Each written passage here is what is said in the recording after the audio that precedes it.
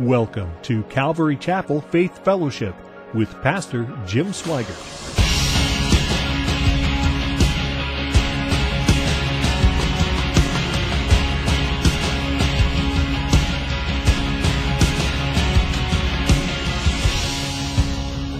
Morning, as we come to Colossians chapter 3, we come to a transition point in the book of Colossians, and in our study, the first two chapters, as you recall, Paul, as he did so often in his epistles to the churches, laid out the doctrinal truth, particularly the person and work of Jesus Christ. And in these remaining two chapters of Colossians, we'll be more focused on the application or the practical living out of that doctrine. Doctrine. That's an interesting word, isn't it? Doctrine, which can be defined as the body of principles in a branch of knowledge or system of belief. How important is doctrine? Well, for the church, it's very important because we have to have the right doctrine. And Paul, and we see throughout the Scriptures, Old and New Testament, the importance of doctrine, reminded right after Pentecost. The Holy Spirit wants us to know from Acts chapter 2, verse 42, and they continued steadfastly in the apostles' doctrine and fellowship and in the breaking of bread and in prayers. That's a foundational verse for the church of Jesus Christ. And right along with that is doctrine. 2 Timothy, in fact, let's turn there, or we might have it on the screen. 2 Timothy chapter 2. How important is doctrine? Well, Paul mentioned again in his epistles, preach the word, be ready in season and out of season, convince, rebuke, exhort with all long-suffering and teaching. For the time will come when they will not endure sound doctrine, but according to their own desires, because they have itching ears, they will heap up for themselves teachers. And they will turn their ears away from the truth and be turned aside to fables. So again, the importance of doctrine, lining up with what Paul said to Timothy, again under the inspiration of the Holy Spirit, the importance of doctrine, the basis of belief for any system or branch of knowledge. And this is so vital, as the Lord warns us in His Scriptures, that in the last days that there will be a falling away. And we certainly see that in the days that we're living in, that the church, professing church, slowly moving away from sound doctrine. Case in point, I found this article, perfect timing, this week, and the title had something of, that the church is confused, or the professing believers of today are confused. And you might ask, well, why are we taking our time through the book of Colossians? Well, here's my answer. We need to have right doctrine, particularly in the person and work of Jesus Christ. Jesus said Himself, you will worship Him in spirit and in truth. And if we don't have the right Jesus or the right facts and essentials regarding Jesus, then we could be worshiping God falsely. We certainly will be living our lives in a manner that is not pleasing and not worshiping God. But let me just read a couple of these things, and you're probably familiar with these things, what's going on in the body of Christ. But listen to this. Again, under the umbrella of false doctrine, or not right doctrine. Nearly half of evangelicals agree that God learns and adapts to different circumstances. Hopefully the radar is going off in your head like, come on, Jim. You have been taught well in the Scriptures. That's in stark contrast. This half of evangelicals agree that God learns and adapts. God doesn't learn and adapt. He doesn't change. He doesn't need to change. He's God. In stark contrast to the biblical doctrine of unchanging nature or immutability. 65% of evangelicals agree that everyone is born innocent in the eyes of God. Again, from Genesis to Revelation, we see the need for a Savior that God himself provides the remedy for us, right? Through his son Jesus, through a sacrifice on the cross that was foreshadowed in the Old Testament through the sacrifice and offerings of animals, like we've looked at in Colossians. So born innocent in the eyes of God, denying the doctrine of original sin. What about this one? Some 56%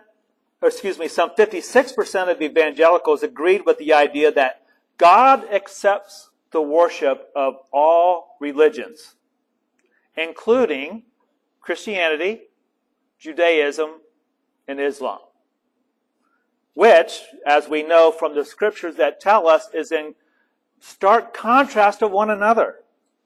Jesus said, that without him no one knows the Father.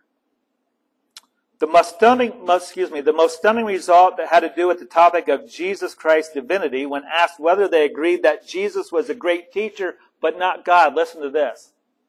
43% of American evangelicals agreed yes. That number is up 13% just from 2 years ago.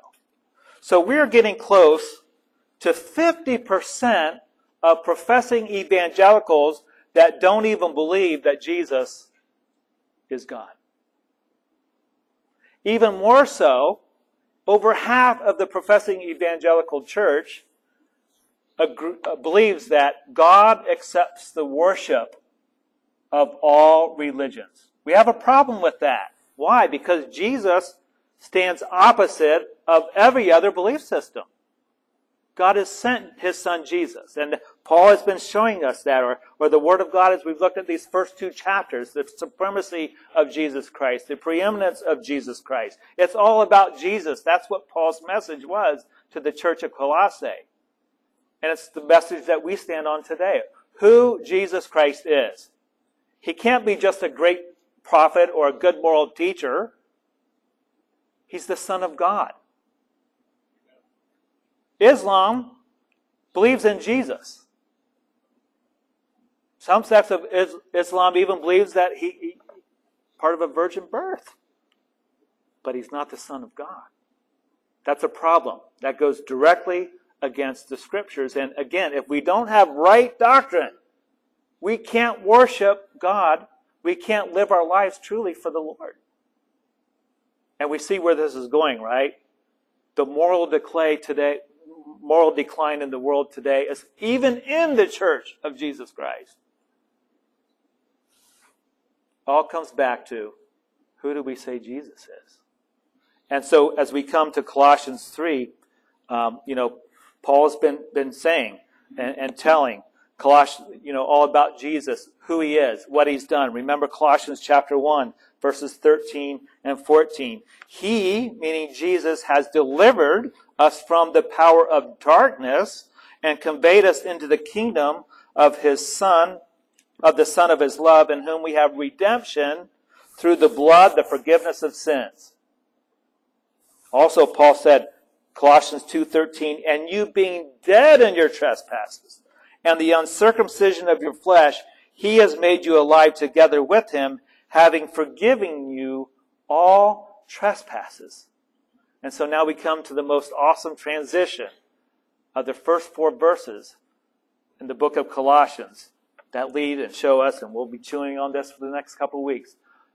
Since Jesus is who he is, and what he's done for you and I, how then should you and I live? Father, we thank you for your word this morning. We pray for your Holy Spirit now to bring forth your truth. Remind us of who we are in Jesus. Remind us of the victory that we have, despite all the stuff going on in the world, despite all the different beliefs, despite all the negativity and the mindset of some in the church today, Lord. As we just read, the different percentages, high percentages of not believing that Jesus is the Son of God and salvation only comes through him. Lord, if the church doesn't know what they believe and live out what they believe, is their hope. So, Father, I pray for your Spirit this morning that as we chew on these scriptures, Lord, that we would understand of where we are in Christ, that we would truly see that we've been redeemed by the blood of Christ, and we stand in victory. And may we have your perspective in all things. In Jesus' name we pray. Amen. Well, let's read these first 4 verses together, beginning in verse 1 of Colossians chapter 3. If then you were raised with Christ, seek those things which are above, where Christ is, sitting at the right hand of God. Set your mind on things above, not on things on the earth, for you died, and your life is hidden with Christ in God. For when Christ, who is our life, appears, then you also will appear with him in glory. So again, we have a perfect transition point, a bridge, if you will, from everything that Paul said before, the first 2 chapters, until now. And it says in verse 1, if then, since then, is how we should read this. Since we are in Christ. It's speaking of reality, not a wishful thought, not a possibility, but an absolute. Not referring to a future time, but in the here and now. The resurrected life that we've been looking at. Speaking from the very first moment of conversion. It's since you have had that moment with God, since you have come to faith in Christ Jesus. Seek those things which are above. You know, the physical resurrection of Jesus ensures us of your and my resurrection in Christ Jesus. Again, this is a reality. It's not a wishful thought. It's something that when it happened, the very moment that we turned our lives over to God, recognizing who his Son is and whom he offered him, the very moment, this is who Paul's talking of. So if you made that commitment to Christ, he's talking of you. It's a reality. The power of his resurrection is the power in which we live with today. He says, seek those things which are above. Again, words are important, and seek carries the idea of striving for earnestly, to pursue. It's a continuous seeking. Since you have been raised with Christ, then seek those things that are above. Makes sense, right? Since we have been resurrected, we are the resurrected lifers. That's our name. Resurrected lifers. Just reminded back in the Navy days, they called you lifers. You know, lifer-digget dogs, on that submarine. But we're resurrected lifers. That's who we are in Christ. The perspective, the outlook, the attitude that you and I ought to have is a heavenly perspective. I'm reminded in what Paul said to the church at Ephesus and Ephesians chapter 4, Ephesians chapter 2, verses 4 through 6. I love this scripture. Listen. But God, of course, there's 500 sermons right there. But God, who is rich in mercy, because of his great love with which he loved us, even when we were dead in trespasses, made us alive together with Christ. By grace you have been saved, and raised up together, and made us sit together in the heavenly places in Christ Jesus. That's reality. This is where God sees you and I now. We are seated with his Son Jesus. It's the reality that you and I don't clearly see, but it's the reality based on our position in Christ. We are seated with Christ at the right hand of God. C.S. Lewis wrote, and I'll never forget this, because you and I, we have limited minds, right? We don't have unlimited minds. We are limited. But God does not. He sees it all. And for God to see our lives, it's like him watching a parade. When you go to a parade, and I haven't been to a parade in years, but when you go to a parade, you get a small portion to see that parade. But God sees the parade from the beginning to the end. So he sees you and I in Christ. He sees us, the reality of who we are in Christ, right there with him. That's reality. This is the reality that Paul is exhorting, or he exhorted the believers at Colossae, and this is the exhortation that we receive from God. Live with this reality. Set our mind, our mind on things that are above. Seek, and then set your things on. Verse 2, set your mind on things above, not on things of the earth. Again, words are important. The word set speaks of continuous efforts, not stopping. It's constant and deliberate act of our wills. God isn't like a genie. The Holy Spirit's not like a genie that he'll just zap us and then your whole life is nothing but God. I wish that were the case, right? Then I wouldn't have to deal with my flesh. Just zap me, Lord, and we'll call it good. But God doesn't do that because he tells us to walk by faith, not by sight. And we'll have this exhortation here to set our mind on things above, not on things of the earth.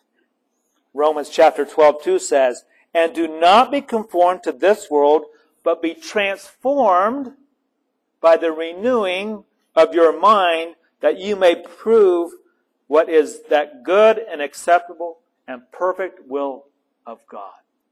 The word transformed there, in the Greek I believe it's metamorphosis, the transformation that takes place. And isn't that a wonderful thing in the life of a believer? The transformation that takes place that no explanation can be done or given except God has done a work. Amen? Hopefully that describes you.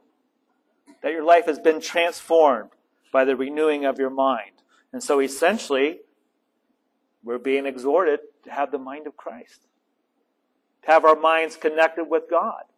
The reality is that you and I are seated at the right hand of God. That's reality. We are in Christ. And those that live with this resurrected life in Christ do so by seeking heaven. You know, people want to say, well, you don't want to be too heavenly minded that you're no earthly good. I haven't found many of those folks yet. I'm certainly not one. But we do need to have a heavenly mindset. We need to be connected with God. Understand the reality that we are with him. Again, Paul's bringing it all. It's all about Jesus. And the Psalms. Did they not just line up once again with these just couple verses that we're looking at? That's the work of God. Now, we have to admit, it's challenging, isn't it? To keep our mindset on the things that are above. If we're honest, we have to admit there's times, and maybe a lot of times, especially in the days we're living in, where distractions come in.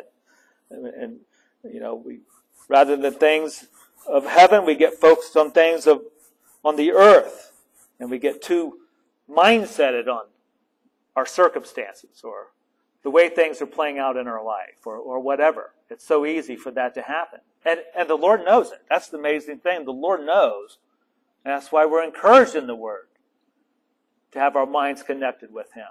Always. Matthew chapter 6, verses 19 and 21 through 21, Jesus said this,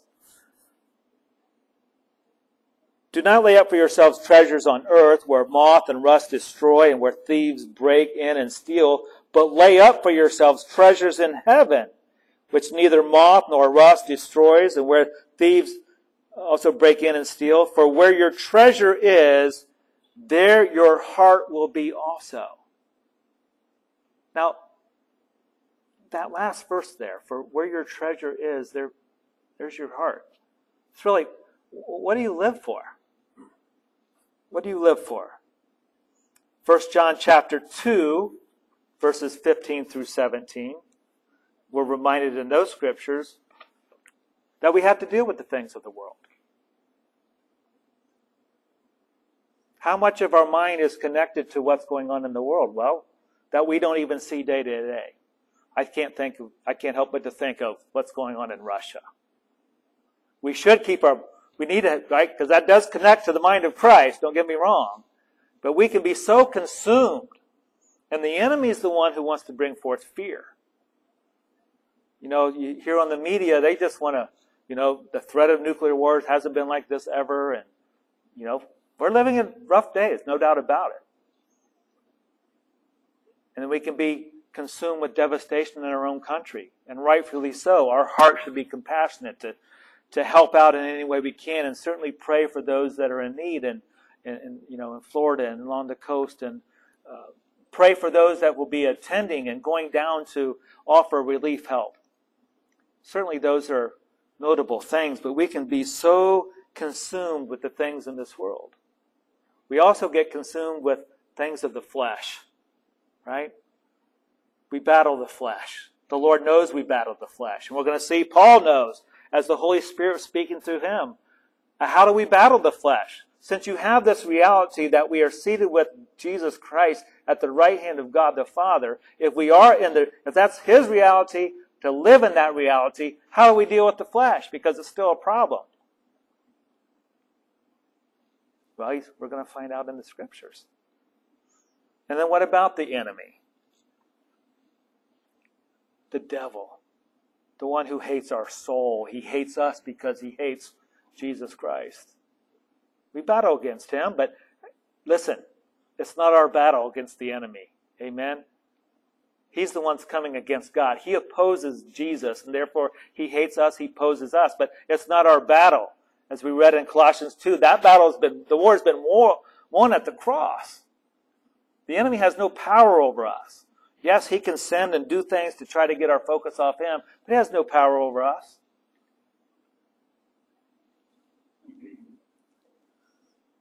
And then Paul says, verse 3,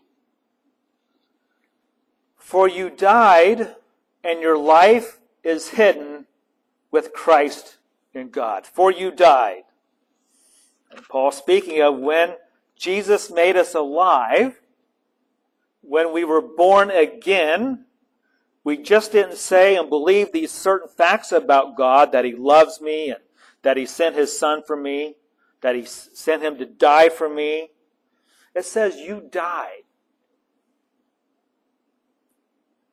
See, it's not enough to just simply believe in the facts that God loved us so much that He sent His only begotten Son.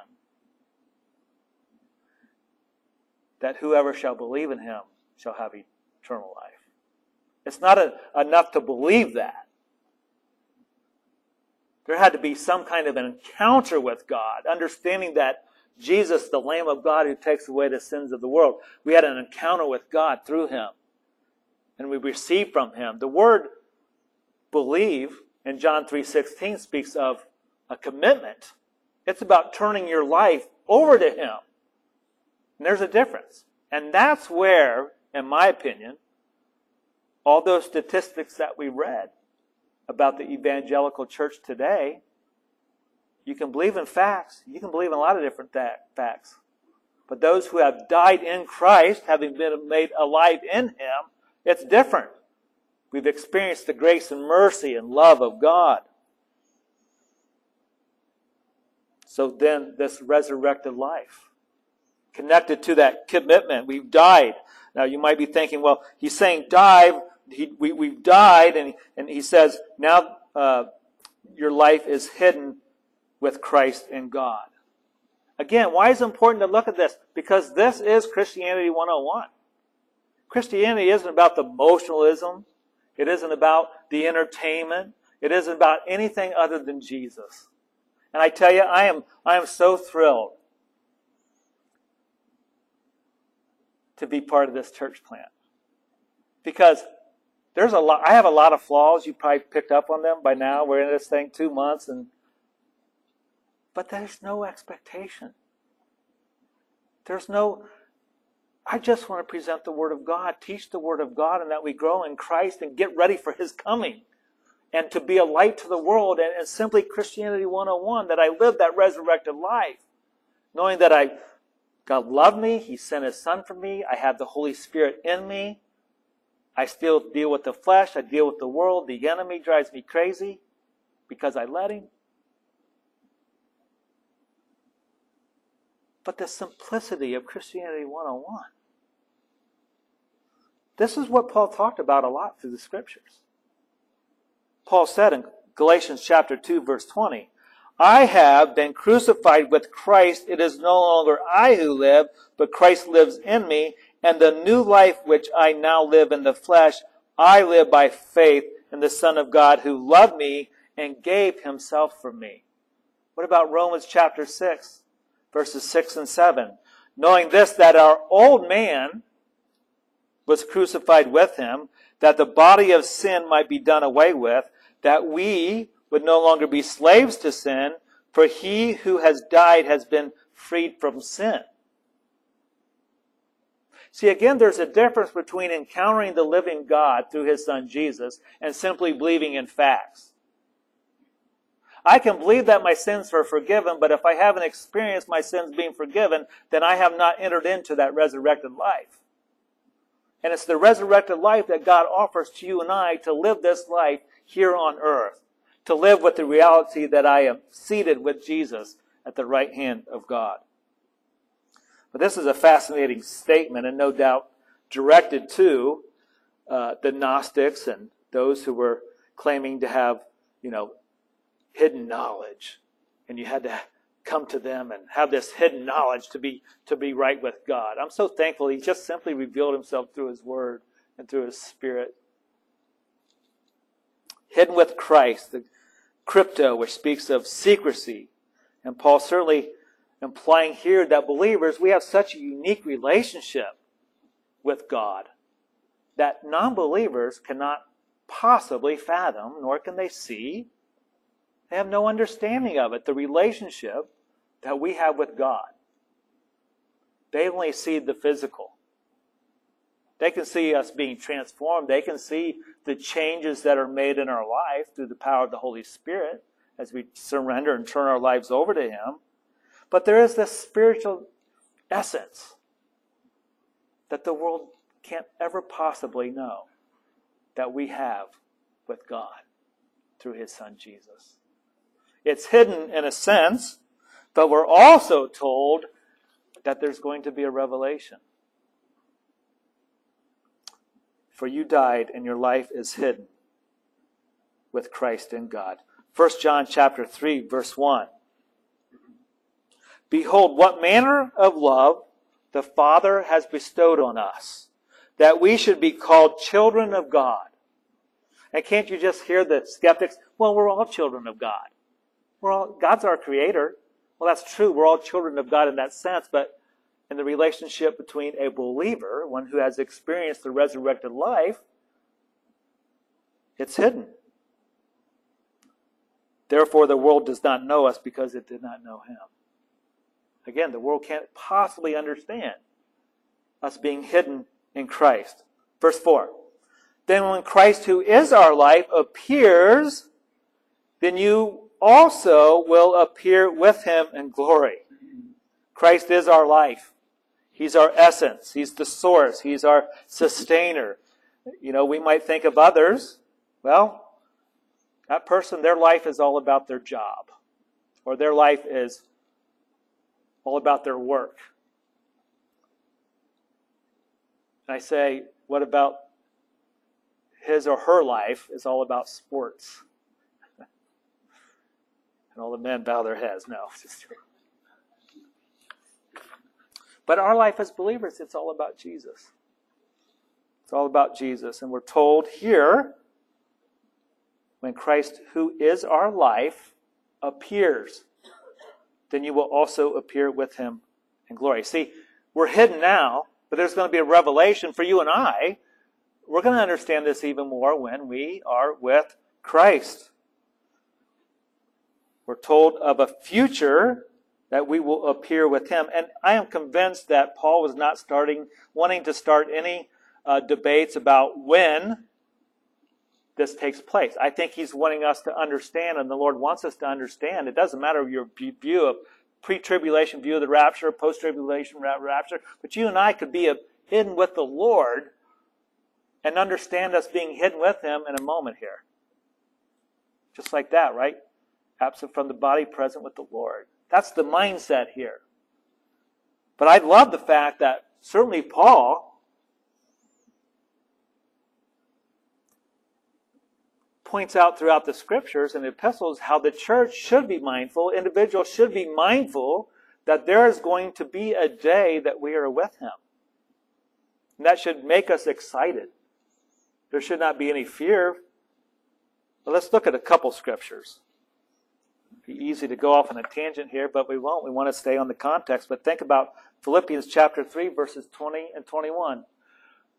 For our citizenship is in heaven, from which we also eagerly wait for the Savior, the Lord Jesus Christ. Our citizenship is in heaven, who will transform our lowly body that it may be conformed to His glorious body according to the working by which He is able even to subdue all things to Himself. And so, the reality, we are with Christ in heaven. We are hidden with Christ. And we also know that our citizenship with Him, but there's going to be a day that we are with Him in glory. Again, Paul wants us to understand, the Lord wants us to understand and be heavenly minded. We want to be ready for the Lord's coming. Especially that means the rapture. That Jesus can come at any time for His church. You know, some people think, well, the pre-tribulation rapture has made the church lazy. Well, there's some truth into that. There is some truth to that. Paul talked about that in 2 Thessalonians. The doctrine of, or being mindful that Jesus could come at any time and that we would be in His presence, that shouldn't make us hunker down and huddle up and just wait for His coming. We should be busy. He said, occupy till I come. We should be busy living our lives in holiness before Him. And also, if we believe the message that we say we believe, if we proclaim the message that I as a believer have been saved by the blood of Jesus Christ, transforming me from the old kingdom into His kingdom, or the old man into the new man, I should have a desire or an urgency, because I believe Jesus is coming, to tell others. That's being busy for the Lord. If we live out our convictions. And then again, we looked at 1 John chapter 3, verse 1, but let's finish that mindset out in that scripture, 1 John chapter 3, verses 2 and 3. Beloved, who's that? That's believers. Beloved, now we are children of God, and it has not yet been revealed what we shall be, but we know that when He is revealed, we shall be like Him, for we shall see Him as He is. Praise the Lord, right? That's for you and I. We're going to be in the presence of God. We'll be in His glory. And so having, again, this mindset, now what? Well, I'm glad you asked. Now what? How do we live with this? How are we supposed to live? What's it mean? Well, it's more than facts. Verse 5. Therefore, put to death your members which are on the earth, fornication, uncleanness, passion, evil desire, covetousness, which is idolatry. So with our minds set on things above, we are to put to death these certain sins. And the world tells us that you died with Christ, the Word tells us we died with Christ. And now it can be confusing. If I've died in Christ, then how am I to put to death, or why should I put to death these sins? Well, again, the Lord's wanting our practical life to match up with our beliefs, our convictions. Since you have been raised with Christ, since we set our minds on things that are above and not on the earth, since I have this reality of my life is hidden with Christ, I am to put to death. And to put to death in the Greek here literally means to mortify, to make death. I get the picture of, you get some of them old westerns or some kind of movie when they have somebody in submission and showing a physical authority over them, they put their foot on their neck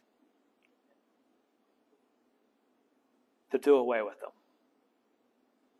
That's what the Lord wants us to do with sin.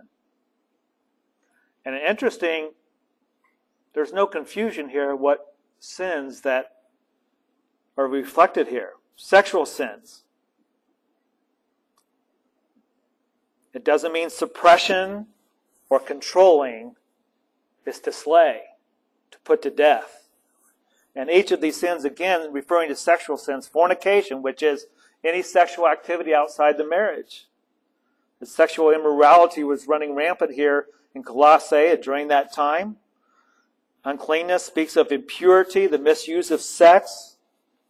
Which really we could put all forms of evil in these definitions or defining these words. Passion, uncontrollable lust, evil desire connected to passion, speaking more directly of the mental, allowing things to enter our mind and playing them out. Covetousness, not only wanting more, but wanting more of what others have. Certainly a problem in that first century church, but let's relate this to today. We live in a perverted society. We live with such perversion and hostility towards God, and in all of it. Now, Paul lays this out in Romans 1. It's all a substitute for God. And think about that for a minute. With all the goofiness, and that's what I call it, goofiness of the wokeism and the defining or adding the different genders. I don't know how many we're up to now. The gay and lesbian, transgenderism and all of it. It's all idolatry. It's essentially man playing God. It's essentially trying to fulfill something that only God can do. It's a substitute for God. And man can't live continuously in the place that we are. Let's turn to 1 Corinthians.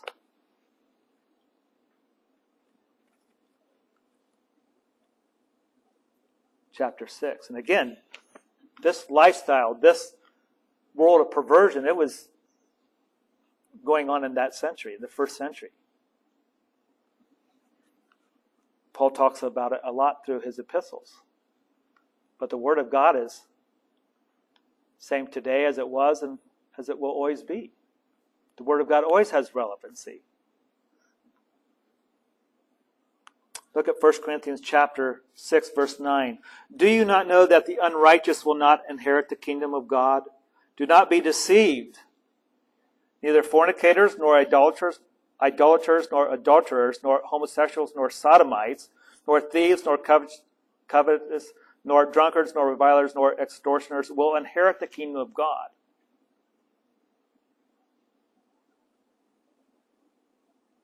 How much of the church world, the evangelical world, are accepting homosexuality?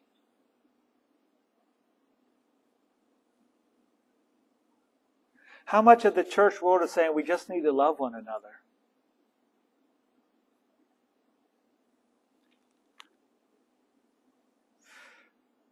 Now, God hates sin, but He doesn't hate the sinner. And I am convinced the only hope for this world is Jesus. And when you think about it, God can do whatever He wants to do. But He desires to use His church, to use His people, to carry out His thinking, right? Setting our minds on the things above and not on things of this earth. To see this world how He sees it. Yes, hate the sin, but not the sinner. And I'm so thankful that God in His Word, He reminded me as I looked at this, look at verse 11, because we could look at those sins, if they're, this defines somebody, if they live in fornication and living these different lifestyles. We can never come across to people that there's no hope. And some of the church world has taken that mindset. We're to be about hope. And we do that by speaking truth in love and calling sin, sin. And the only remedy for sin is Jesus. And Jesus is our hope. And then look at verse 11. It says, and such were some of you, but you were washed, but you were sanctified, but you were justified in the name of the Lord Jesus and by the Spirit of our God. God wants to deliver man and woman, the two genders, from sin. But we live in this world of perversion. It's everywhere, isn't it? Everywhere you turn, a billboard, everywhere you flip the stations, it's there. Commercials of football games, it's there. It's there. It's just everywhere. But look, verse 6 says, because of these things, the wrath of God is coming upon the sons of disobedience, in which you yourselves once walked when you lived in them. The wrath of God is coming. We understand that. The judgment of God is coming. We understand that. But there's also mindset here that judgment has already come or is in process. When you look at our culture, we cannot possibly continue as the perversion continues, the life without God, as we continue to follow this progressive way. Certainly man will implode. And that's exactly what we're living with now. And that crosses the mindset of, the critical race theory. That crosses the mindset of, defending police. All that is a strategic play of the devil for years and years, nothing new.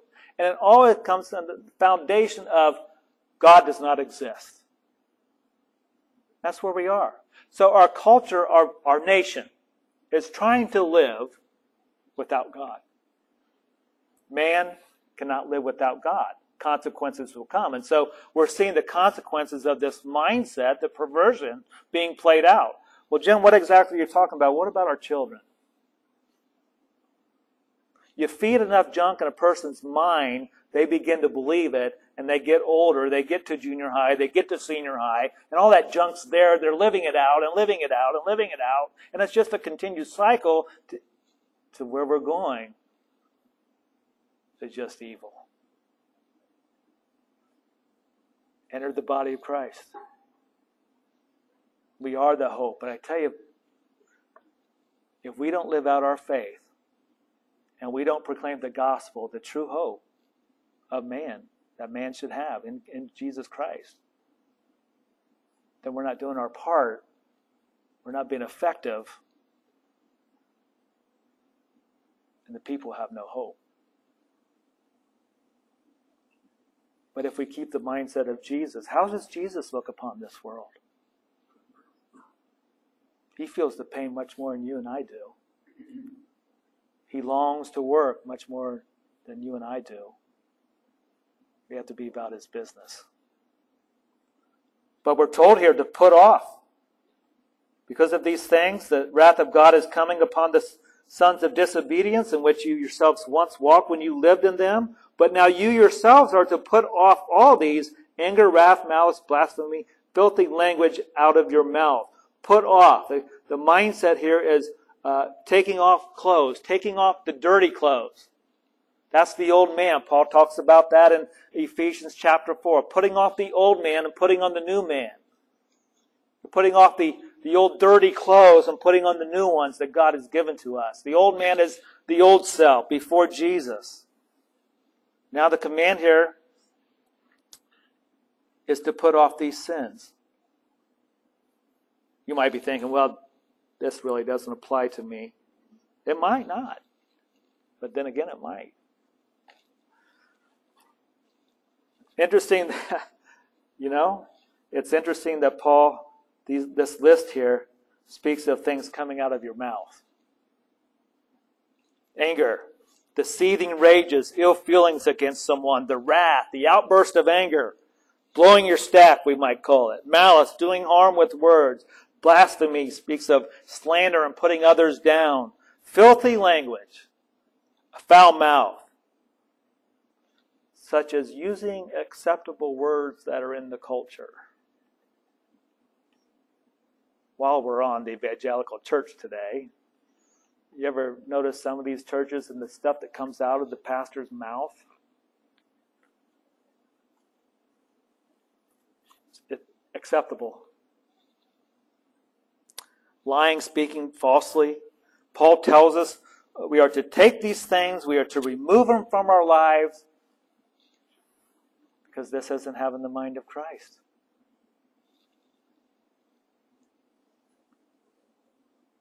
Do not lie to one another, since you have put off the old man with his deeds, and have put on the new man, who is renewed in knowledge according to the image of him who created him. Put off the old and put on the new, dressing ourselves in accordance with the Lord, the clothes that he's given to us, being conformed to the image of Christ. You might ask yourself, maybe we'll ask ourselves together, what is the will of God? How do you define that when you are asked that question? What is the will of God for my life? Well, in Romans chapter 8, Paul mentioned being conformed to the image of his Son. Right? That's high up there. If you want to make a list, it might be number one, what's God's desire for you and I in our life today? Well, that we are being conformed to the image of his Son, that we're becoming more Christ-like.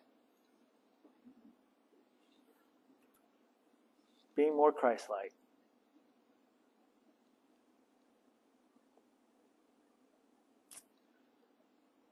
Paul mentions there, where there is neither Greek nor Jew, circumcised nor uncircumcised, barbarian, Scythian, nor slave, nor free, but Christ is all in all. The point here, the new man is part of God's family.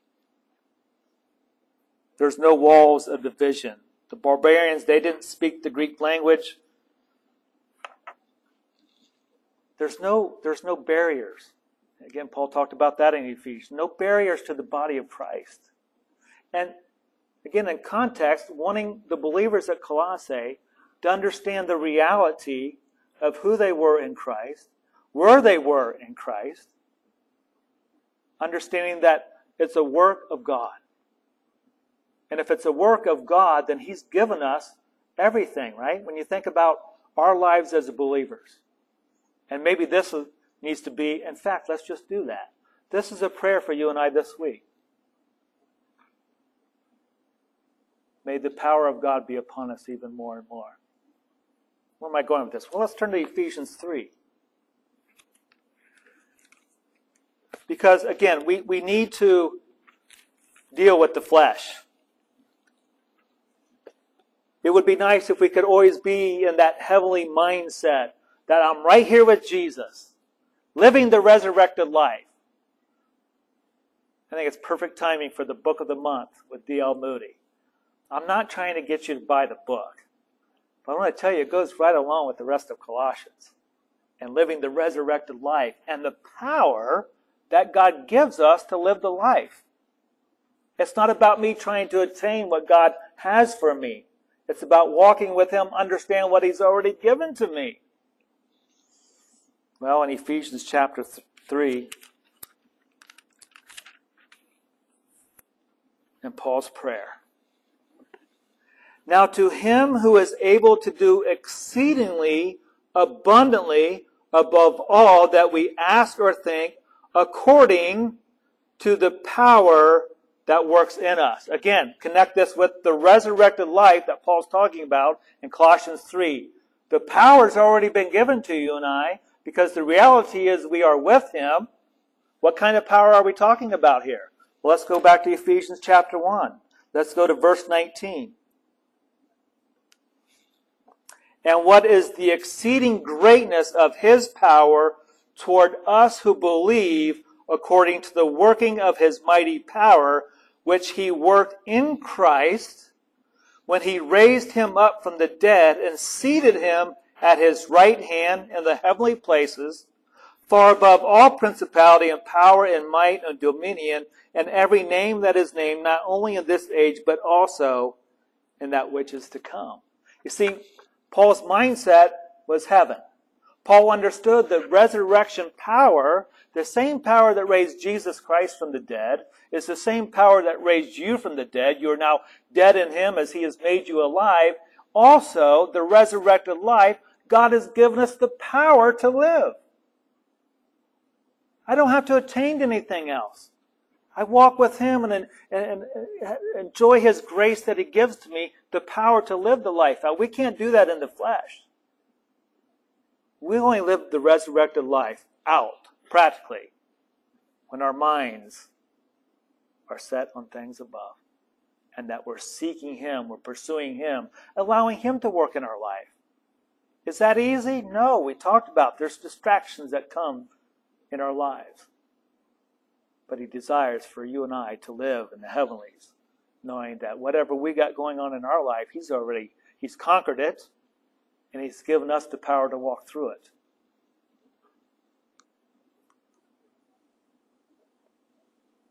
Can you say this morning that you're setting your minds on Him? Or you're seeking the things above? Are you living out the resurrected life? You know, our God is full of grace and full of mercy and longs to have His Holy Spirit work in our lives. We'll just take a few moments this morning and pray. And just have a time that we open our hearts up to the Lord. And maybe there's a part of your life or something going on that, well, maybe I'm not living there. Maybe I'm not expecting or living with the power of God. What to do? Tell Him. Lord, I see in your word, I hear from your word that I'm there with you. Open your heart up to Him and allow His power to work in you. At the same time, if you're here this morning, you never made that profession of faith, if you never said, yes, I need Jesus, you never said, I understand that Jesus came to die on the cross for my sin, if you never confessed your sin to Him, today's the day. Not just to get you to come to church, not just to get you to believe in some facts, but to encounter the living God that longs for you, to walk with you, to empower you to live this life here on earth, and to be freed from your sin. If that's you today, call upon His name. So, Father, we come before you as we read these scriptures, Lord, and the exhortation that we receive from you to set our mind on things above and not on this earth. Oh, Lord, that you would help us to pursue you, that we would truly live out the resurrected life that you have given us the power to, the life that you offer to us. And we pray now, Lord, we pray for your Holy Spirit. If there's something in our life, Lord, that is hindering the power of God, we pray that you would speak to us now. Speak to each one of us individually, Lord.